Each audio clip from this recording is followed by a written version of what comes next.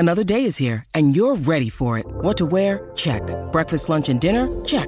Planning for what's next and how to save for it? That's where Bank of America can help. For your financial to-dos, Bank of America has experts ready to help get you closer to your goals. Get started at one of our local financial centers or 24/7 in our mobile banking app.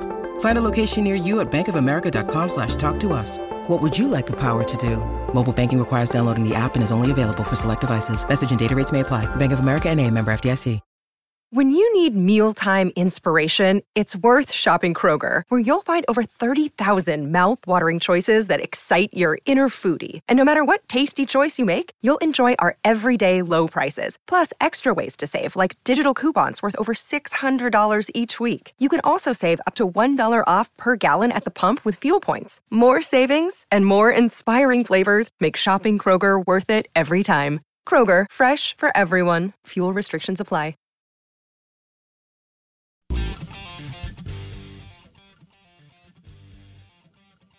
What a weekend in the world of college football. We don't always get that week one, but exciting. You know, the coaches of the week, I got to go Mike Norvell, Mike Elko, Coach Prime. There were some others. I thought Hugh Freeze's Auburn Tigers, they didn't play a Power 5 team, but there's something about Freeze walking in the door and they're ready to go in 5 minutes. And that just goes to show you that whatever you think about him's fine, but he is one hell of a football coach. And he's going to let the SEC know about it at some point. But and their schedule is pretty favorable for a West schedule, right? I mean, they pull Vandy, and that's rare for the Auburn Tigers. Ole Miss is the only team that gets to play Vandy every year, 40 straight years, but 30-plus straight in the SEC West. And Auburn pulls the Vanderbilt Commodores this year. We are the Out of Bounds Show. We welcome in Tom Luginbill. Our SEC Insider Hit is brought to you by Farm Bureau Insurance. Bundle your car and home and save with your local Farm Bureau Insurance agent. Tom Luginbill, you had one heck of a ball game last night that I think shocked the world of college football. Well, there's no doubt about that. You know, it was one of what looked like many shocking moments over the college football weekend of week one. And, you know, it was interesting because heading into that game and spending some time with Mike Elko and his staff, like, you came away kind of believing it. Like, they weren't arrogant or cocky in any way, shape, or form, but they just felt like they belonged. And they kind of liked all of the talk about Clemson, while they just kind of hung out over here with this big-time quarterback that nobody really knows who he is. They're a really old and mature football team with a ton of experience, and I just think they thought they could hang. Like Mike Elko told us, he goes, listen, we get into the second half, and this is a one-possession game, and he goes, our confidence is going to skyrocket. And I'll be damned if that's not exactly what happened. Well, it did. And what about Clemson inside the 10 3 times and no points, Luke's? I know. Their first 3 drives of the third quarter, they go to the 1, the 4, and the 7-yard line. 2 turnovers and a missed field goal. And listen, and I said it on the broadcast last night, most games are lost. They are not won. And I don't want to take anything away from Duke. But at the end of the day, Duke had that spectacular run from the quarterback, Riley Leonard. But aside from that, all they did was not screw it up. They made fewer errors while Clemson kept compounding error after error after error, which was so uncharacteristic of them as a football team and really as a football program. So it was a bit alarming to see what was taking place. I know we're going to get into week 2 pretty quick because of the big matchups. We're visiting with Tom Luginbill, national college football analyst with ESPN. He called the game last night. He referenced, I thought it was a really good back and forth before the game with Elko and Lugs, and how calm Elko was. And just that's not usually what you see. You're talking about a team that gets out recruited by 50-plus spots, by Clemson. And yet, as Tom said, they did what they needed to do. And Tom, when you're out recruited, when the talent gap is that wide, even in the first half, when Duke muffed the punt, I thought, because I've seen this a lot with Mississippi State and Ole Miss over the years. They play their tails off against a team in the SEC that's better than them, but you literally can't make one mistake. And Correct. when Duke muffed that punt, I thought, well, they won't be able to overcome that, because usually when the talent gap is that wide, you can't, Tom. There's no question. And, that was why Duke went 9-4 last year. They were plus 16 in turnover margin, second highest number in the entire country. All right. Anytime they converted over 40% of their third downs, they went 8-1. So they did all the little things right. And in the first half, they had some self-inflicted wounds, and Clemson did too, right? Clemson didn't let them off the hook.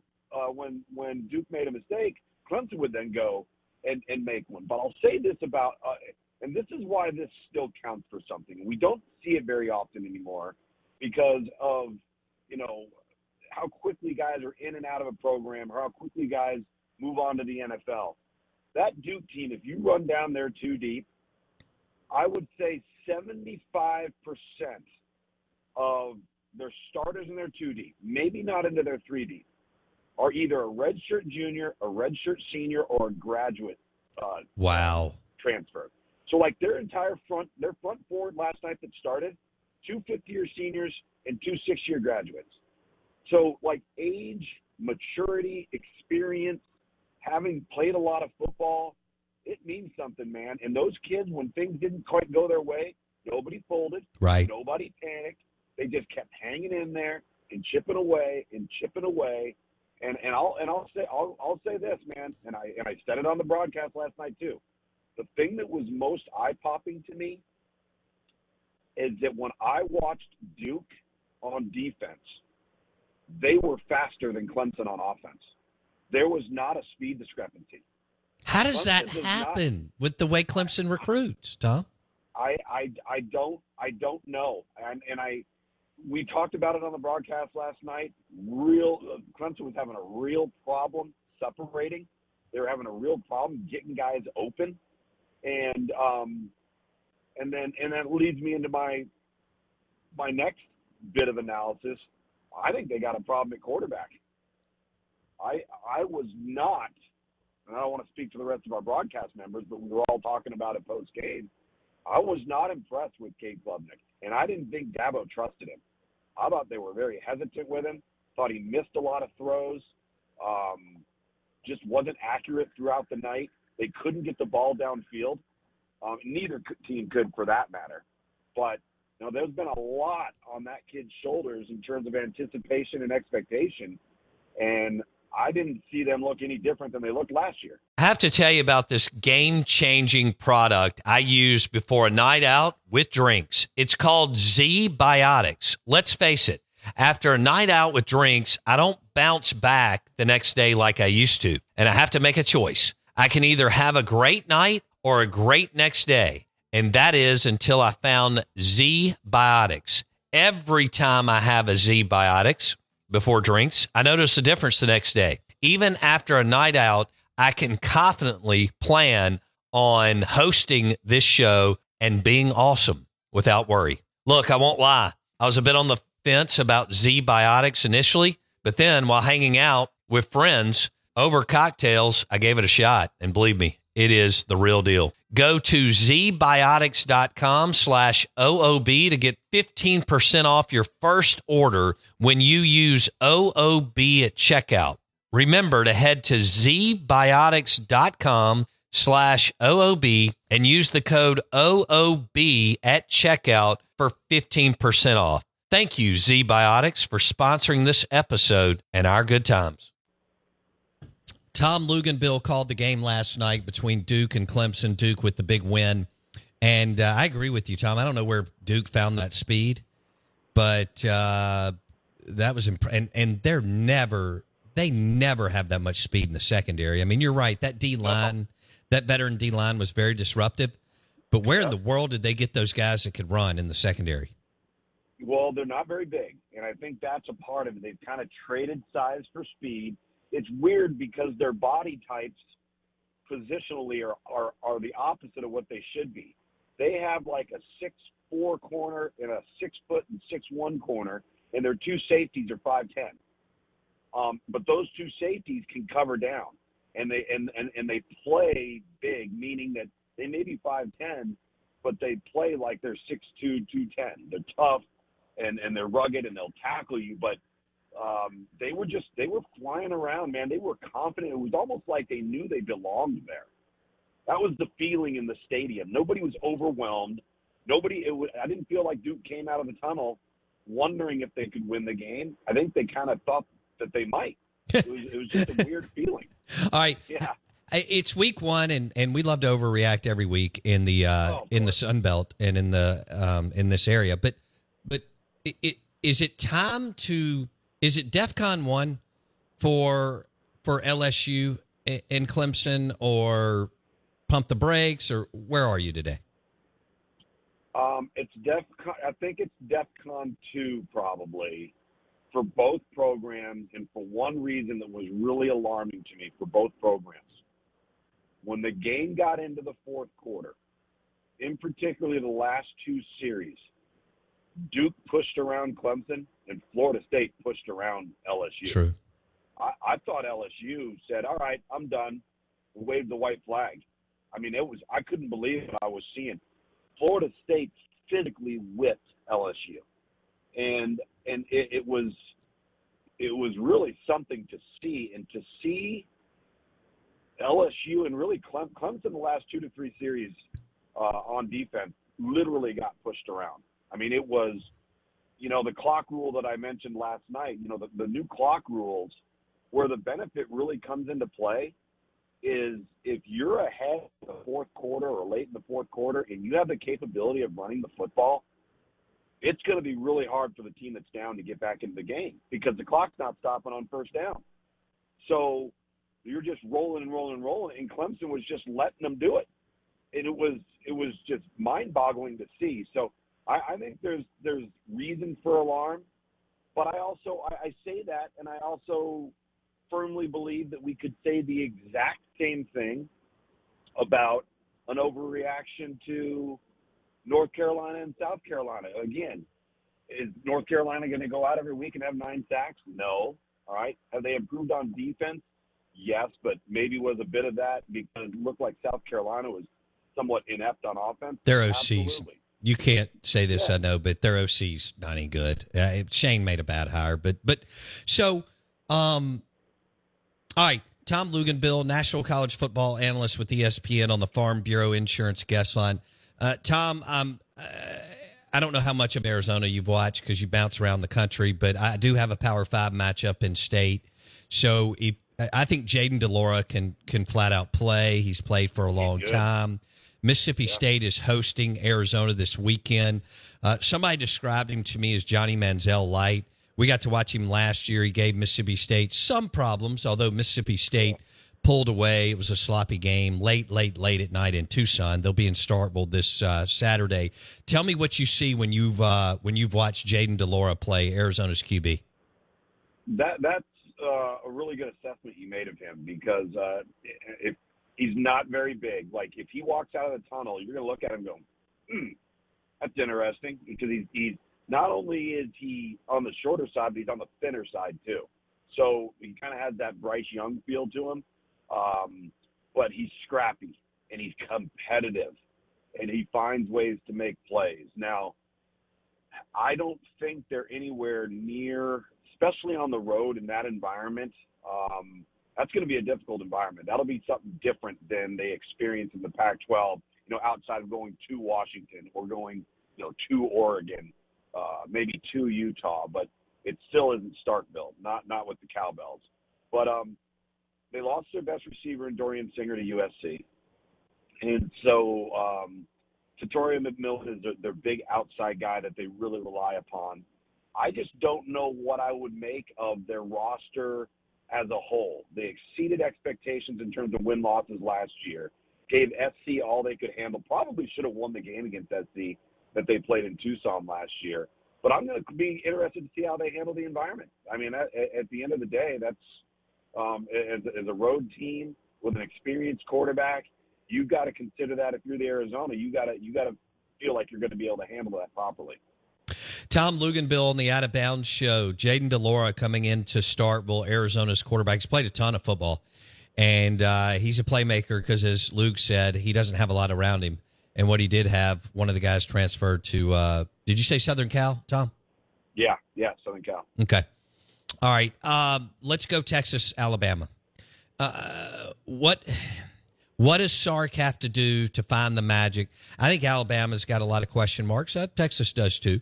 But what does Texas have to do to make this a game with a few minutes left to go in the fourth quarter Saturday night? They got to be able to effectively run the football.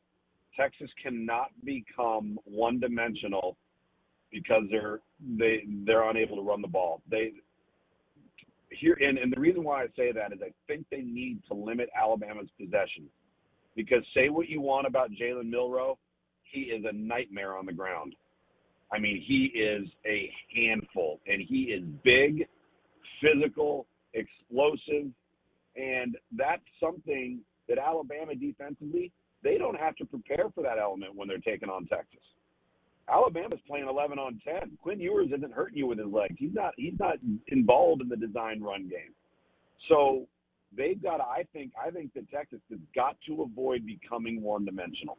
And their running backs are new. They're fresh. Cedric Baxter is going to be a really exciting freshman to watch. He got in the mix last week in their win over Wright. I know it was Middle Tennessee State, but Alabama didn't play like it was Middle Tennessee State.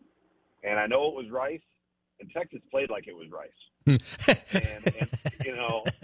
I think that's the best way I can frame it up. And I don't. That's not to say that they won't be amped up and ready to go. They will be. Sure. But this is a massive, monumental hurdle for Steve Sarkisian as a head coach. It is. And for this Texas program, this is what they haven't been able to do since Mac Brown departed. They outside of the Sugar Bowl and beating Georgia in the Sugar Bowl. Yeah. This is the game that everybody's been waiting for them to pull off so that they can get the monkey off their back and just go forward and not have to worry about being judged with how they play in big games. It's not too dissimilar to what we used to talk about with Jim Harbaugh, 3 short years ago.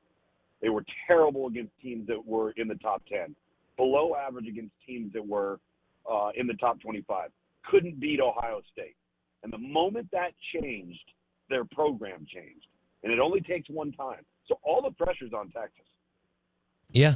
Okay. Tom Luginbill on the Out of Bounds show. Week 1 was fantastic. Week 2, here we go. We think we've got better matchups and more Power 5 matchups, so it could be really exciting. Tom, Bobby Petrino and A&M against Lance Guidry and Miami. For our listeners, Guidry is a dude. He was a heck of a DC at Marshall. He spent about 10 minutes at Tulane. Mario was smart enough to tap him as their defensive coordinator. Petrino they look totally different. And so we could have a heck of a game. Who do you like and why this weekend between A&M and Miami? Well, it's interesting. I think this is an extremely difficult one to handicap because Miami looked really good. Neither Texas A&M or Miami played to the level of their opponent. And I thought Connor Wigman was really, really good. They pushed the ball downfield. They looked organized. They looked like they'd gotten a little creative. There was clearly order within the offense. They were confident. They were decisive. Every adjective that I could use, they were lacking, right, over the last 2 to 3 years on offense. They did not – I know it was New Mexico. Okay, well, we had a ton of Power 5, Group of 5, and Power 5 FCS games. And a lot of them were blowouts, okay? But not all of them were.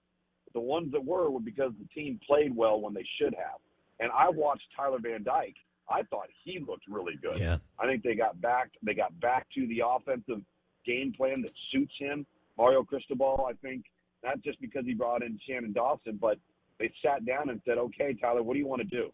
What are you most comfortable with? What do you want to stay away from? And I think that's going fast, being decisive. That's exactly what Rhett Lashley did when he had with them. This one to me is a toss-up. I really think it is. Do I think Miami is the better team? Maybe not. But again, they can rush the passer. Got 10 starters back on defense. I definitely think Texas A&M has better offensive skill personnel in terms of more weapons than Miami has. And I'm saying that based off of what I saw Miami have last year and what I know they have coming back, and conversely with Texas A&M as well. So that may be the edge. If it turns into the track meet, does A&M have better playmakers? Okay. I know it was UMass, but Hugh Freeze has the ability wherever he goes to make his team look good from the jump. And there is even some good coach, like Mike Norvell, took him a little while at Florida State. Yep. I mean, okay, no problem. Now he's riding high, more power to him. They look great. Without getting bogged down in it, I know it was UMass, but they just looked sharp. They looked well coached on offense and defense, and you got to tip your cap to Hugh Freeze. Luke? They looked prepared in the same manner that Colorado did. Yes. And I'll tell you what, and I love it. I think I said it on your show last week. I said Robbie Ashford will have a role here. Yes. And when they bring in that package, it could be short yardage. It could be goal line. It could be between the 50 and the plus 40 where you have a 4th and 3 and you're like, we're not punting. Like, that thing makes them even more dangerous. I thought Peyton Thorne was very efficient. And then to be able to have that package that kind of changes things, to me, like, it kind of reminds me of like the 06, 07 Arkansas Razorbacks. Ooh. Really first saw, we first saw the true Wildcat, and you had Felix Jones and Darren McFadden, and when things got tighter, they had short yardage, or they had 4th down, or they had a goal line, they immediately went to it. And so I think it's a great wrinkle. I know it was UMass, like you said, but again, I think if you're a coaching staff and you're a fan base, and you go out and you play against a team that you're supposed to drub, and you do, then you got to feel good about that. All right, probably the last one. All right, so Auburn, Bama, Ole Miss, Arkansas, among other teams that are swimming the SEC West, have a guy or guys that are dual threat. Mississippi State has not had that the last 3 years. Mike Wright ripped off a couple runs on Saturday, and this is something that they have not had. He had nothing around him at Vanderbilt and beat Florida and Kentucky. Tom, I was at the game. He's faster than I thought. The kid's got some skills. Well, he's a lot like Robbie Ashford, right? I mean, who's to say they can't do some of the same things when they want to, and bring in a nice package that gives them here's the thing when you have this, is you are putting so much strain on time and practice and periods within your practice for almost 2 offenses. And one of them has option principles. And that's problematic. That's hard to prepare for. It's a lot. And so I just think if you have it, you got to utilize it. We'll leave it there. Tom Luginbill, national college football analyst with ESPN. Where are you this weekend? I can't believe you didn't touch on it. I've got Ole Miss at Tulane. How about that one? All right, we got a minute and a half here. So yeah. I think, well, you can't go into it like that. All right, just Tulane lost their defensive coordinator, but they've done a heck of a job. Last year was an amazing season. Ole Miss is more talented. Give me kind of what you can say since you're calling it. Yeah, so number one, the 2 quarterbacks, 2 of the most efficient performances in week 1 of all of college football. Nobody's talking about it. I think there were either 2 or 3 incompletions between the both of them, Michael Pratt and Jackson Dart. So, I mean, you got to be impressed with that. Tulane beat a much better football team. Obviously, South Alabama won 2 games won 11 games last year. You're right. Ole Miss has more talent, but that Tulane team plays above their talent. And the quarterback's a dude. Defensively, they had some losses at the linebacker spot, but they're still going to be deeper than people think they are. And not only did they lose their offensive coordinator, Willie Fritz had to replace his offensive coordinator, defensive coordinator, and special teams coordinator coming into this season. Yeah, so Pratt, I mean, that guy, he's been playing a long time, kind of like Jaden DeLora. 7,500 total yards, 72 TDs. He's been around a while. I don't know if he can give Ole Miss's defense some problems, but he may can. He can throw it and he can run it, and then, do they have the weapons to be able to pull it off? They're a football team that's pretty diverse in their approach, and they'll run it, they'll throw it, they're multiple, but he can run it too. So if you haven't seen him, it's kind of like Riley Leonard last night when it came on in our open. If you haven't seen Riley Leonard, you're going to like him. Yeah. And he's going to be a darn good player, and I think Michael Pratt's very similar. Thanks, Tom Luginbill. Be good, buddy. All right, buddy. See you. He's got Ole Miss at Tulane this weekend. Michael Pratt, 7,500 yards, right around the same number as Jaden DeLora for Arizona. Both guys have played a lot of football. We're live in the Bank Plus studio. The Out of Bounds Show, ESPN 105.9 The Zone, is brought to you by Southern Ag Credit. Financing life outside the city limits, from livestock to agribusiness and land loans. Southern Ag Credit in Ridgeland has the experience and expertise to make your dream of owning land a reality. Back in a sec.